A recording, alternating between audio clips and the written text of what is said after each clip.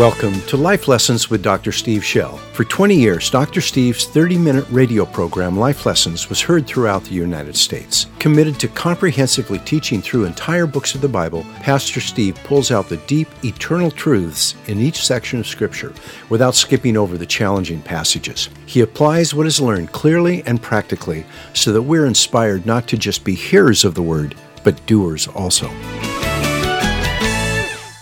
All right, we're in John chapter 17. We have been for quite a while. I don't know when we started, but we have been on one evening with Jesus. He has begun the evening, this is Passover evening. He began the evening by taking his disciples into an upper room, and first thing he did was wash their feet and taught them that we are to wash one another's feet. And he began that process, and then he served them what we're about to enjoy later, the communion. It was a Passover meal. He took some of the bread, he broke it and said, "My body, which is given for you." He took one of the cups after supper and he held it up and said, "My blood." What he was doing is saying, "I'm going to die." And he was. It was probably, at that point, several hours, and he would be in Gethsemane and arrested. And by handing them the bread, he says, "Do you believe? Do you believe that I'm going to die for your sins? Do you believe that my blood poured out, my violent death that's about to come, will bring you the new covenant? Do you believe that?" And by taking that bread and eating it, they said, "Yes, Lord, we believe." By drinking that cup, they said, "Yes, Lord, I believe." They received that truth. They were stepping in by faith to what he was telling them. He then proceeded to teach them that evening some very important lessons. It's deep lessons. It's lessons of walking in the Spirit. And he taught them these things. We'll see in a minute what some of those topics were. He taught that, and then he ended the evening by praying for them. The Bible says he looked into heaven, so he lifted his eyes, looked up into heaven, and he began to talk out loud to his Father so that the disciples, the 11, could hear. This is somewhere outside. He left the upper room a little while back because Judas and the soldiers are looking for him. So it's not time yet. He's still got things to do. So he's avoiding them until he will allow himself to be arrested. And so he's teaching them out under the moonlight, and he's praying for them. And he opens up and he begins to pray first of all for himself. And he asks for this blessing. He says, "Father, you promised that I would be given authority over all flesh. I want my promise." He looks right past the cross as though it's done. His resurrection as though it's done. His ascension into heaven as though it's done. And he says, "Father, you promised me that you would put all flesh and give them to me, and I would be the Lord. I ask for that. I ask for that I may give them to you as a gift and glorify you." And he talked about that he was dealing with two prophecies from the Old Testament. One says he will sit at his right hand, and the Lord will give him dominion. And he says, "Father, I ask that you will give me those promises." Then he began to pray for the 11. These are the men through whom the word of God would come. We would not have it were it not for those 11 men. We would have nothing of the New Testament would be ours, were it not for those 11 men. They were the ones who had been taught, discipled, trained, disciplined. He had been pouring into them. They'd watched him. They'd listened to him for the whole time. At least 6 of them, the entire time of his ministry, they were with him. So they are the ones who are the carriers of the message. And so he prayed, "Father, keep them from deception. Watch over them, protect them. Don't let the devil tempt them. Sanctify them." In other words, lay hold of their hearts that they would follow you and pick up their cross and follow their calling. He's just praying over them. And then he turns and he prays for all who would believe on him through their word, which is us. He saw past the moment. He knew a great church was emerging. There's no question in his mind. He could see, in effect, the billions who would follow and would believe. And he prayed for us, and he poured his heart out. We're going to hear one of the things he prays for them and for us. for the 11 and for us. And it's that our hearts would be filled with joy. Would you say full of joy? He wanted us to be filled with joy, but not just any kind of joy. He wanted it to be His joy. Say His joy. That's different from other kinds of joy. What is His joy that we're to be filled with? Holy Spirit, open our ears, open our eyes, soften our hearts. Lord, when we come and listen to you, Jesus, we come with absolute submission to your word, that which is true. Lord, just help me get out of the way. We want to hear you today. We want to see you. We want you to disciple us. We sit right with those 11 in that moonlight and listen to you pray. Come, Lord, strengthen your people. Feed us now in Jesus' name. Amen. All right, we're in John chapter 17. I will start at verse 13.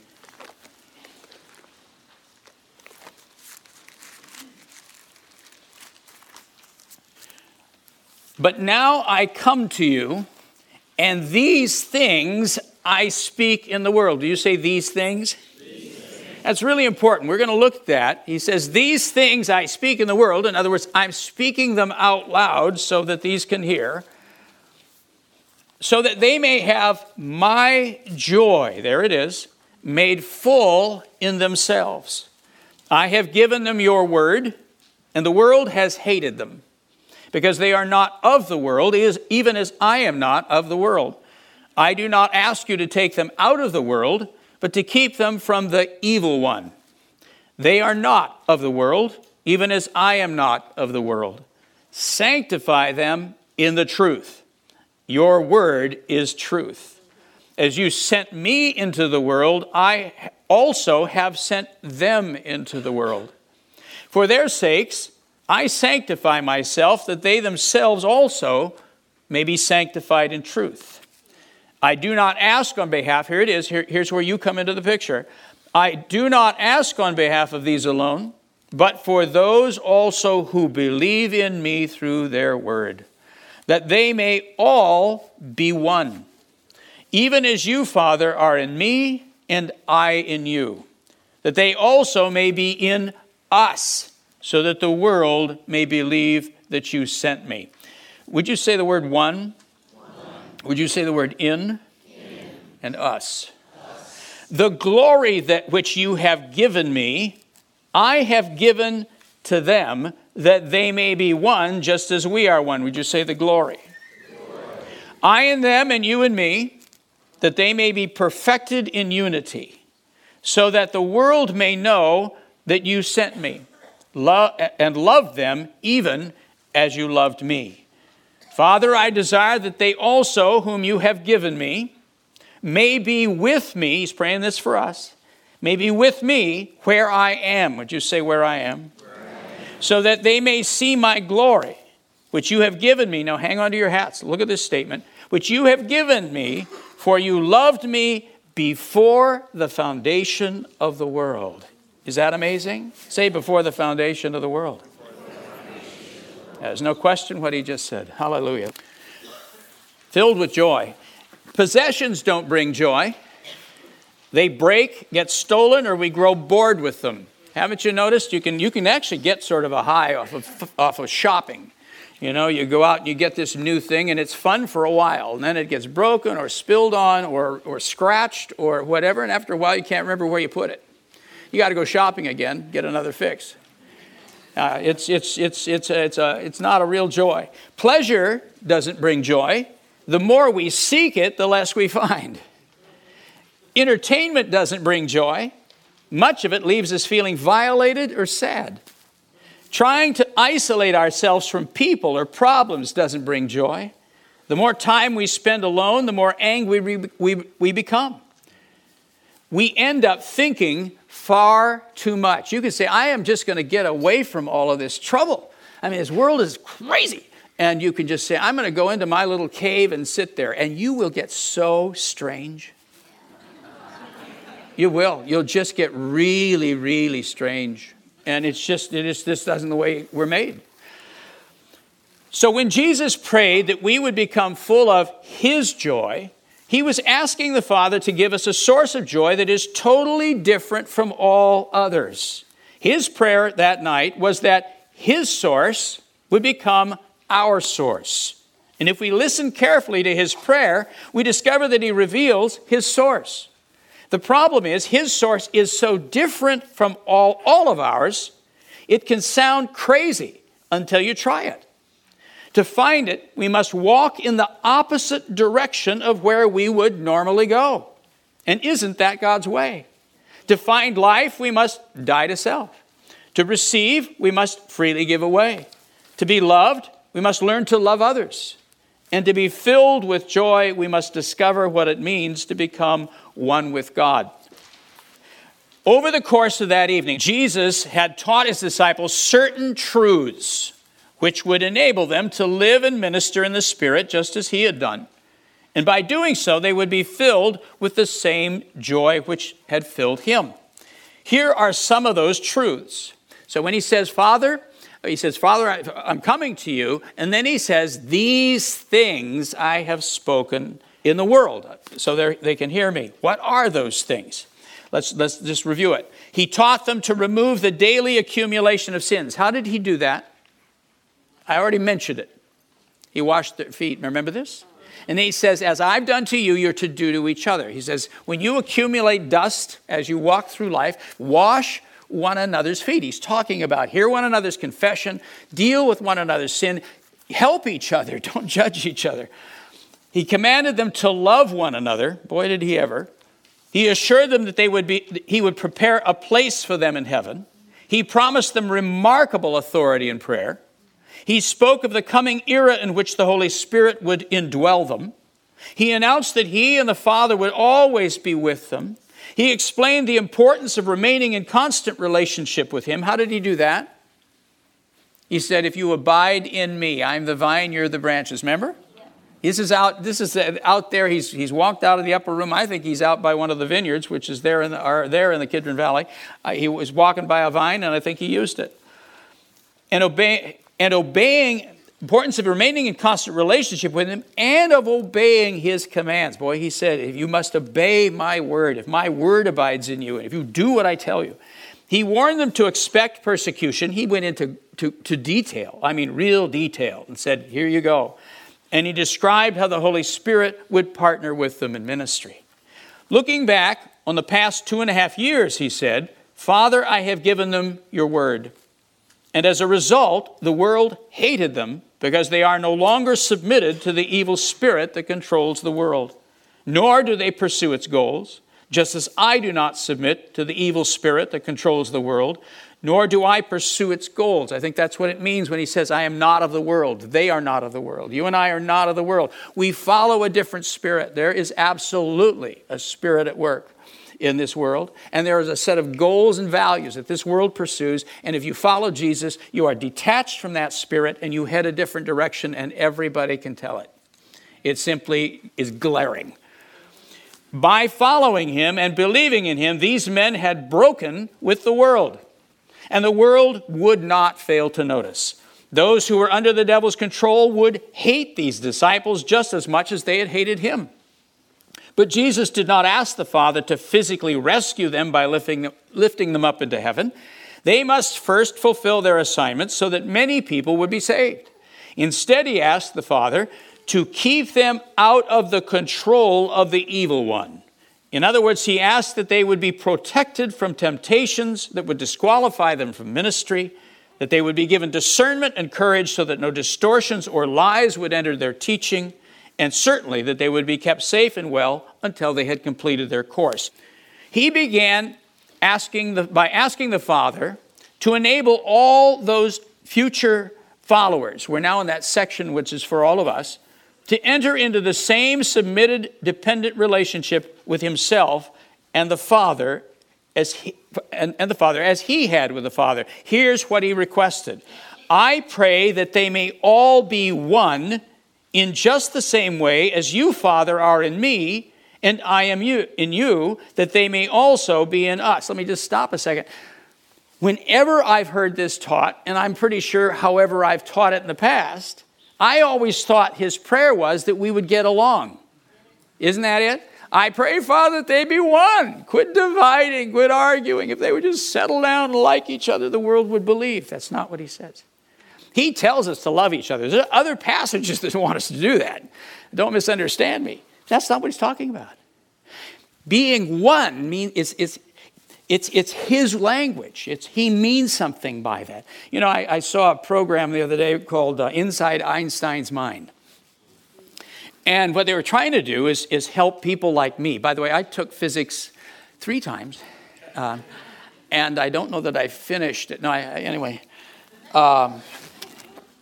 It was not my forte, though. It is the queen of the sciences. There's no question about it. I should know. They were trying to help you understand the theory of relativity. And so what they were talking about Einstein, and what Einstein would do in his mind is he would reduce it to something he could see. So whatever he's dealing with, he's trying to see it in his mind's eye. And he reduces it to a simple structure that he can see, and then from there he makes his decision. Makes total sense. What we step into in this passage, in this whole evening with his disciples, this is the theory, Jesus' theory of relativity. I mean, this is not simple stuff. It's all basic. In fact, if you can see it, it all makes total sense. But you can't just plod through this thing. You have to say, what does he mean by the word one? What does he mean by the word glory here? What does he mean? And what does he mean by in? I'm in the Father's in me, you and me, I and you. What does that mean? And it does mean something. So I want you to see when he says, Father, I'm praying that they would be one. He doesn't leave it that. In other words, harmonious, peaceful. He's not saying that. I pray that they would be one even as you, Father, are in me and I'm in you. They would be one like we are. They would be in a relationship that you and I have. Let's go back. We saw already the special meaning Jesus gave to the word in when we studied an earlier description of his relationship with the Father. He had said, I am in the Father and the Father is in me. And by saying that he was in the Father, he was revealing that he was totally submitted to and dependent upon the Father. And by saying that the Father was in him, he was revealing that the Father was the source of everything he said and did. Do you follow that? The word glory, because he uses the word glory here. The word glory has different meanings depending on how the word is used in a particular passage. Glory can refer to the brilliant light produced by the holiness of God, and the glory shone all around them. It can refer to the honor given to somebody. You give him glory and honor.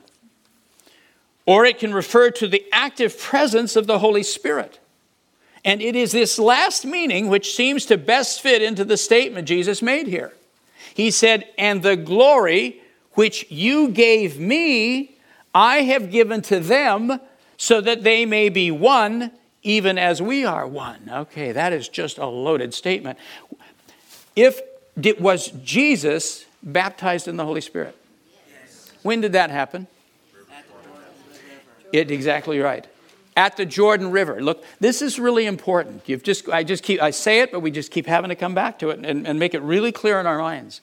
Jesus did not do what he did as the Son of God. He is the Son of God. He came from heaven. He just said it, like we just read it. He says, the glory you gave me from before the foundations of the world. So he has existed from forever. But he became, in Mary's womb, one of us. He has a body, soul, and spirit, just like you have a body, soul, and spirit. He is as human as you are to this day. He's as human as you are. He became one of us. So how did he do the miracles and wonders that he did? He did them because he was baptized in the Holy Spirit. It was at that moment, after that Jordan River, he came up out of the water, heavens opened, my beloved Son in whom I'm well pleased, and the Spirit of the Lord came and remained on him, came upon him, so that when he healed, he was following this, as it were, the Spirit's lead. He was listening. It's what he said. He was listening to what the Spirit said. And he said, Father, the glory you gave me, I have given to them. Who's the baptizer in the Holy Spirit? I was hoping for a ready answer there, right in there. I'm going to try this again. Who's the baptizer in the Holy Spirit? Jesus. Oh, wow. The Father's the source. Jesus is the baptizer. He says, I will ask the Father, and he will give this to me, and I am the one who will pour out the Holy Spirit upon you. The glory which you gave me, I have given to them. Are we clear? Yes. So he's the one, through him, has come to us that same baptism with the Holy Spirit. Why? So they can be one. They can follow the lead of the Spirit. They can do what they see me do. They can speak what they hear me speak, even as I have done what I saw you do and speak what I heard you speak. So they can walk like I've walked. He was again speaking of a future event as if it had already occurred. He considered the glorious baptism of the Holy Spirit a work which had already taken place. That indwelling by the Spirit would make it possible for his disciples to have the same depth of relationship with himself and the Father as he and the Father had with each other. To observe Jesus or listen to him was the same as observing or listening to the Father himself. So when he prayed that all who believed in him would be one as he and the Father were one, and that they would be in us, the Father and the Son, we realize that he was asking that his church would be able to respond to and be dependent upon God with the same moment-by-moment intimacy which he and the Father had modeled for the past 2.5 years. Walking in the Spirit. In his prayer, Jesus said he had taught things that evening which would allow his disciples to be filled up with his joy. Listen again, would you read this with me?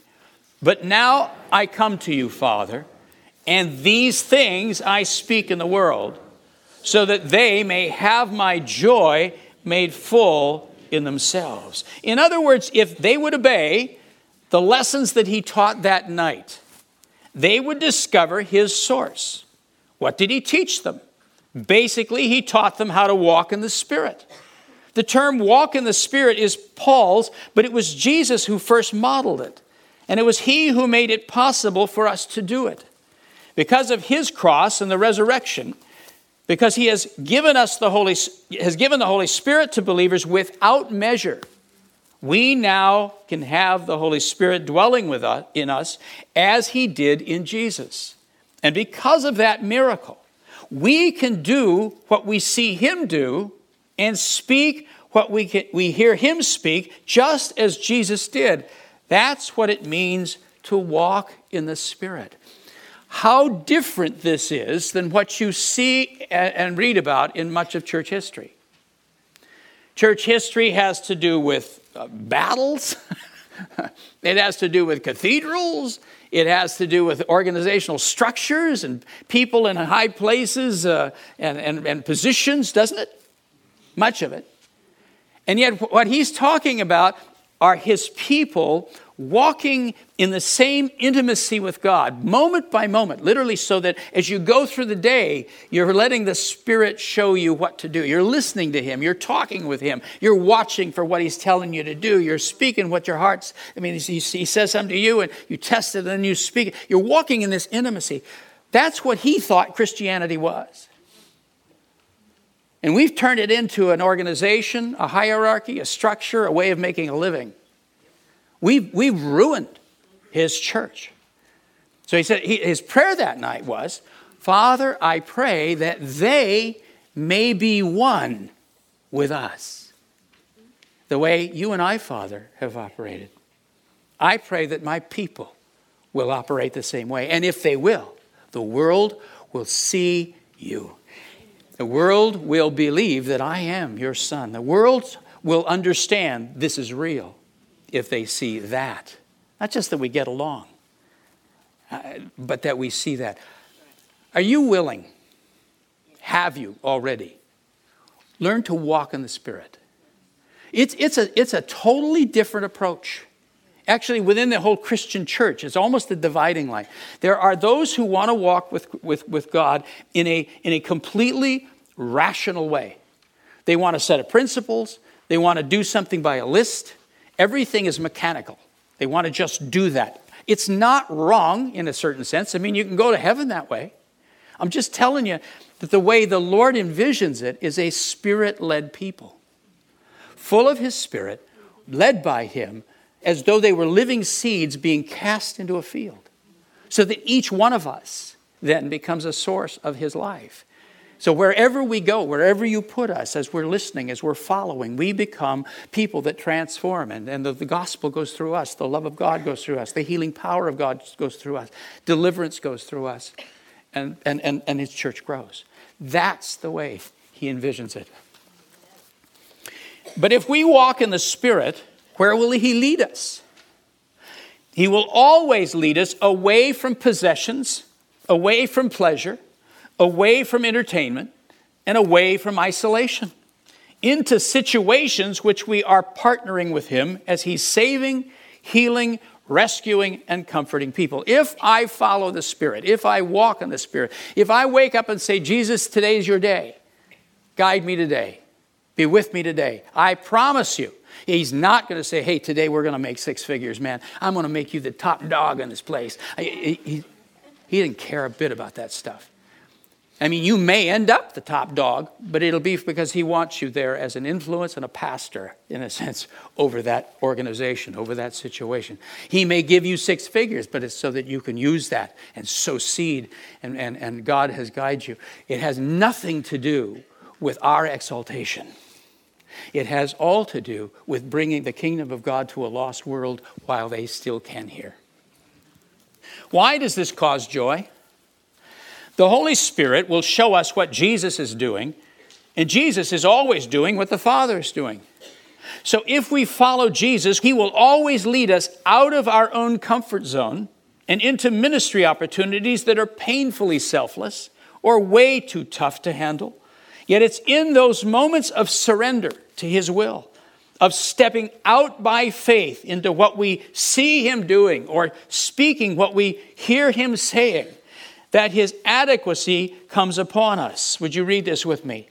Not that we are adequate in ourselves to consider anything is coming from ourselves, but our adequacy is from God, who also made us adequate as servants of a new covenant. That word, that's Paul's statement.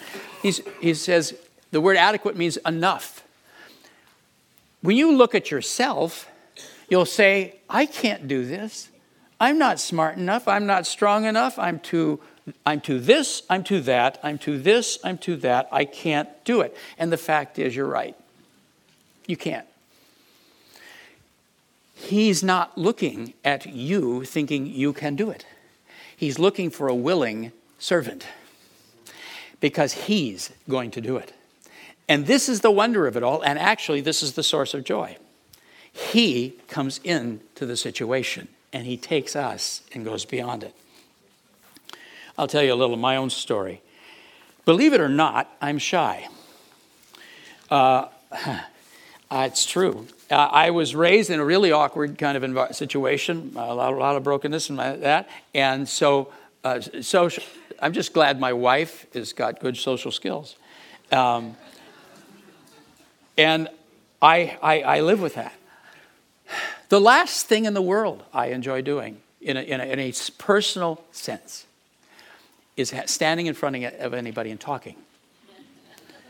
My flesh looks forward to the day I can crawl off the stage and never do it again. I have been doing this for 45 years. Oh my goodness. For 45 years, somebody calculated, and that was only speaking twice a week, which I've over 5,000 times I have spoken. When I first started in the ministry, I backed my way into this. I just loved Jesus. I really did. And I wanted to, and so I just sort of followed where I was led. Watch out. I followed where I was led. And so I became a youth minister. And I remember having a little back house in Arcadia, California. And I would have to go to my meeting. It was on a Sunday night, one of them.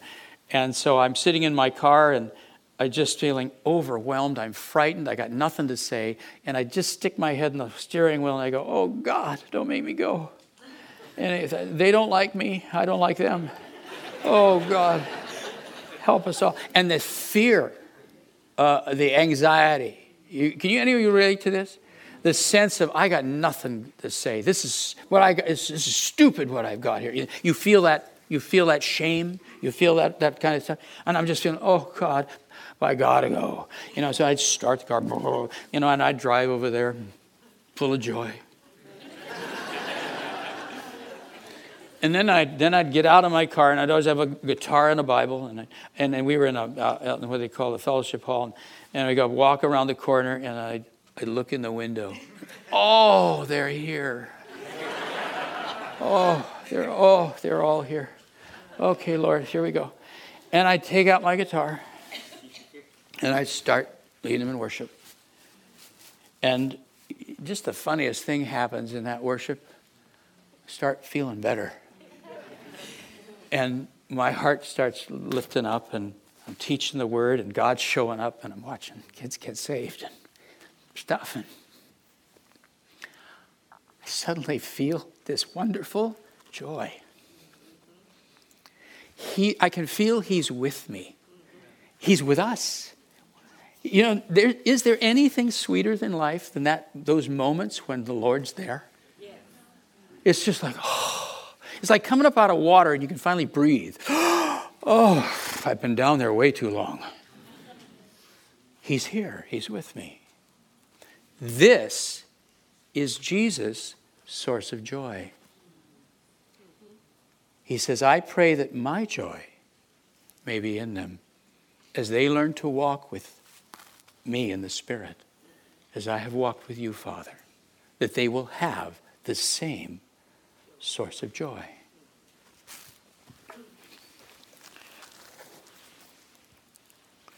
We literally can feel Him working through us, speaking through us. In those moments, we find ourselves being carried along by His presence. Weariness vanishes, self-pity is forgotten, inadequacy gives way to marvel.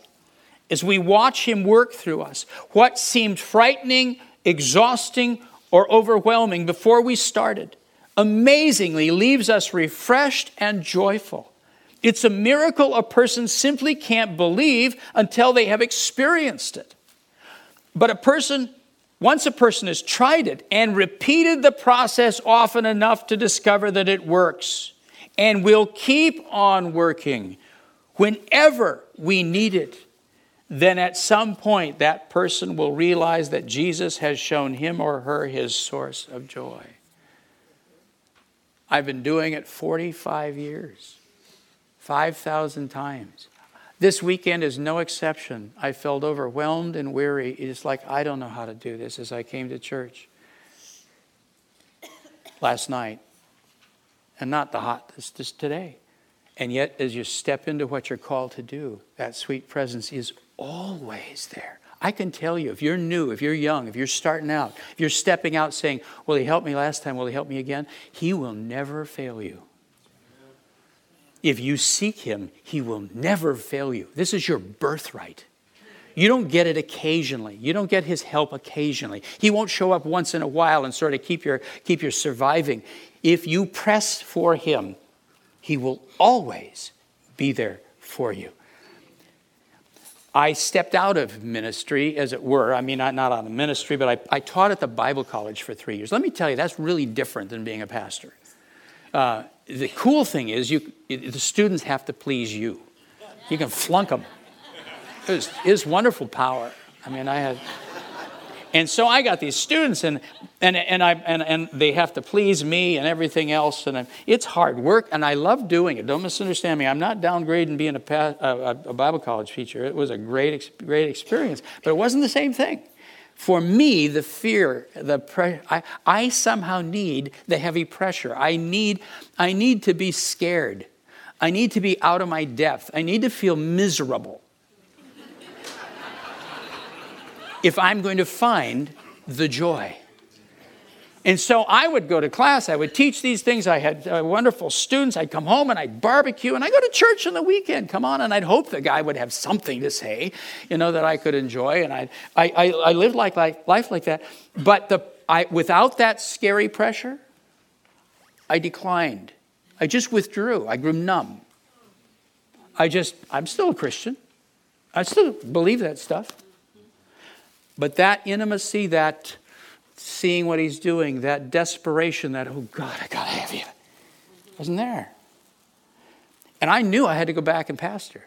I had to get back into that place where I was miserable. And so what did I do? I went and planted a church in Tempe, Arizona. Talk about scary, huh? Scared out of my wits. And it took me probably 3 years to get back to the place where I'm walking with him in that warmth. People, you have to let him pull you out of your comfort zone. You have to let him put you in that scary place. You have to be in a place where you desperately need him. And he will show up every time. And that joy will fill you and strengthen you. I call it in my own mind the Caleb principle. Remember Caleb? He was 80 years old and he said, and I go to battle like a young man. Now everybody else had died. There's something about walking with God in these painful places. You feel like you're dying. You think, this is going to kill me. But the funny thing is, not only does it not kill you, it keeps you young. And while everybody else is kind of getting decrepit, you're still going. How does that work? It's Caleb. It's walking in faith. It's walking in the Spirit. God, it feels like you're dying, but you're not. You're alive. Let him pull you out. Whatever he's challenging you to do, whatever he's saying, I want you to do this. And you go, I can't do that. There you go. Now you're on track. Just say, okay, God, I'm going to do this. Oh, Lord. And you walk in it. And then do it again. And then do it again. And then do it again. And I will not promise you that the pain will go away. I promise you the joy will always be there. This is why people return from a mission and want to go back. This is why people who have access to the world's possessions, pleasures, entertainments, and isolation walk away from them and spend their lives ministering to others like the lowliest servant. They're not crazy. They've found the true source of joy. It's being with Jesus in the middle of what he's doing. I love that. That's a good statement. Would you say it's being with Jesus in the middle of what he's doing? It's being with Jesus in the middle of what he's doing. They've learned to say, in your presence is fullness of joy. Would you quote that? In your presence is fullness of joy. Hallelujah. That's Psalm 16:11. Where do I start? To find Jesus' source of joy, we have to learn how to walk in the Spirit, which requires us to function at a level of intimacy with God just like he did. And the remarkable fact is, it's possible. We can learn to live prophetically. We can learn to pray the right things. We can learn to watch for his power as we minister. These are not skills meant only for the elite few. They are the means by which every believer becomes adequate for any situation. It's a way of living with God which is available to every believer, but we have to desire it. And we have some deep choices to make if we're going to receive it. Here are 5 that Jesus mentioned in his prayer. Number 1, learn these things. Would you say learn these things? Jesus told the Father that he had taught his disciples things that evening. That's the Greek. That's actually the word he uses. That would fill them with his joy. We listed some of those truths earlier, but let's hear them again. So what I'm doing right now is I'm giving you a summary, a bird's eye view of the topics he covered that evening, those things that he had just taught them. I believe that, pardon me, but let's hear them again. We must learn to remove the daily accumulation of sins. I believe this keeps our conscience free from condemnation. Today we'll take communion. We always have communion here. Why? It's just one vehicle. The person doesn't have to use communion, but it's a wonderful, vivid way of bringing our sins to him, our sorrows to him, our sickness to him. You've got to constantly come back and unload, or it accumulates. You're weary, you're angry, you're ashamed, that stuff just holds on to you. It has to be confessed. It has to be dumped. You have to get rid of it constantly, washing your feet. Communion is a powerful, beautiful way to do it. We'll do that in a little bit. This has always been a we must learn to love one another. That has always been a precondition for the presence of the Holy Spirit. What does Psalm 133 say? That's a beautiful song. He says, how good and pleasant it is when brothers dwell together in unity. There you have it. And then he says, it's like the oil upon the head, coming down upon the beard, even Aaron's beard, coming down upon the edges of his robes. Now, what did he just do? David says, it's like that horn of anointing oil. See, if we anoint you with oil here, we'll use a little bottle and you'll have a little glistening spot right there. We'll just kind of, there you go. And that's fine. When they anointed Aaron, the high priest, they took a whole horn and just poured it over him. And it came pouring down his face, drizzled off of his beard and all over his robes, front and back. He's just soaked in oil. What's that for? Anointing for ministry. The Spirit's coming upon him. Why would David know what that felt like? Why would he get down to the details of it drizzling off one's beard and onto one's robe? It had happened to him. When did it happen? Remember? He gets called in from out with the sheep, and there's Samuel and the brothers all going. And Samuel takes that horn of oil and he pours it over him. And from that moment on, it said the Spirit came upon David. Hallelujah. David so knows what this feels like. And then he went on in that psalm and he said, it's like the dew of Hermon. Now, Mount Hermon's 9,400 feet high. So it's got alpine meadows. This is a permanently green areas and even snow that remains through most of the year. So he says it's like the dew of Hermon coming down on the mountains of Zion.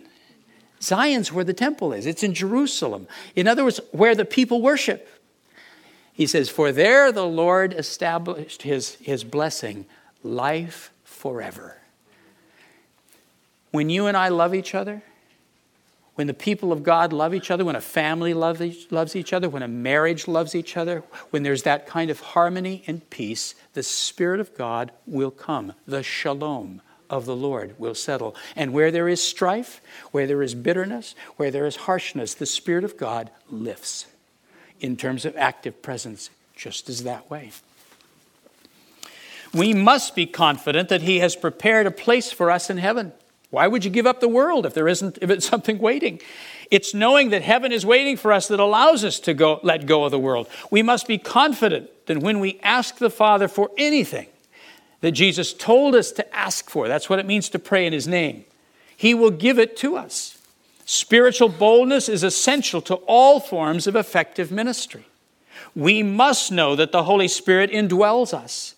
It is the shock of meeting the living God that awakens our spiritual senses. It isn't just you know about him, but at the moment when that Spirit of the Lord comes upon you in power, you go from thinking about God that you believe in as a concept to a person who's here in the room. Did you see the difference? And once you see a thing, you can't unsee it. Once you've met him, he never is a concept again. Do you follow this?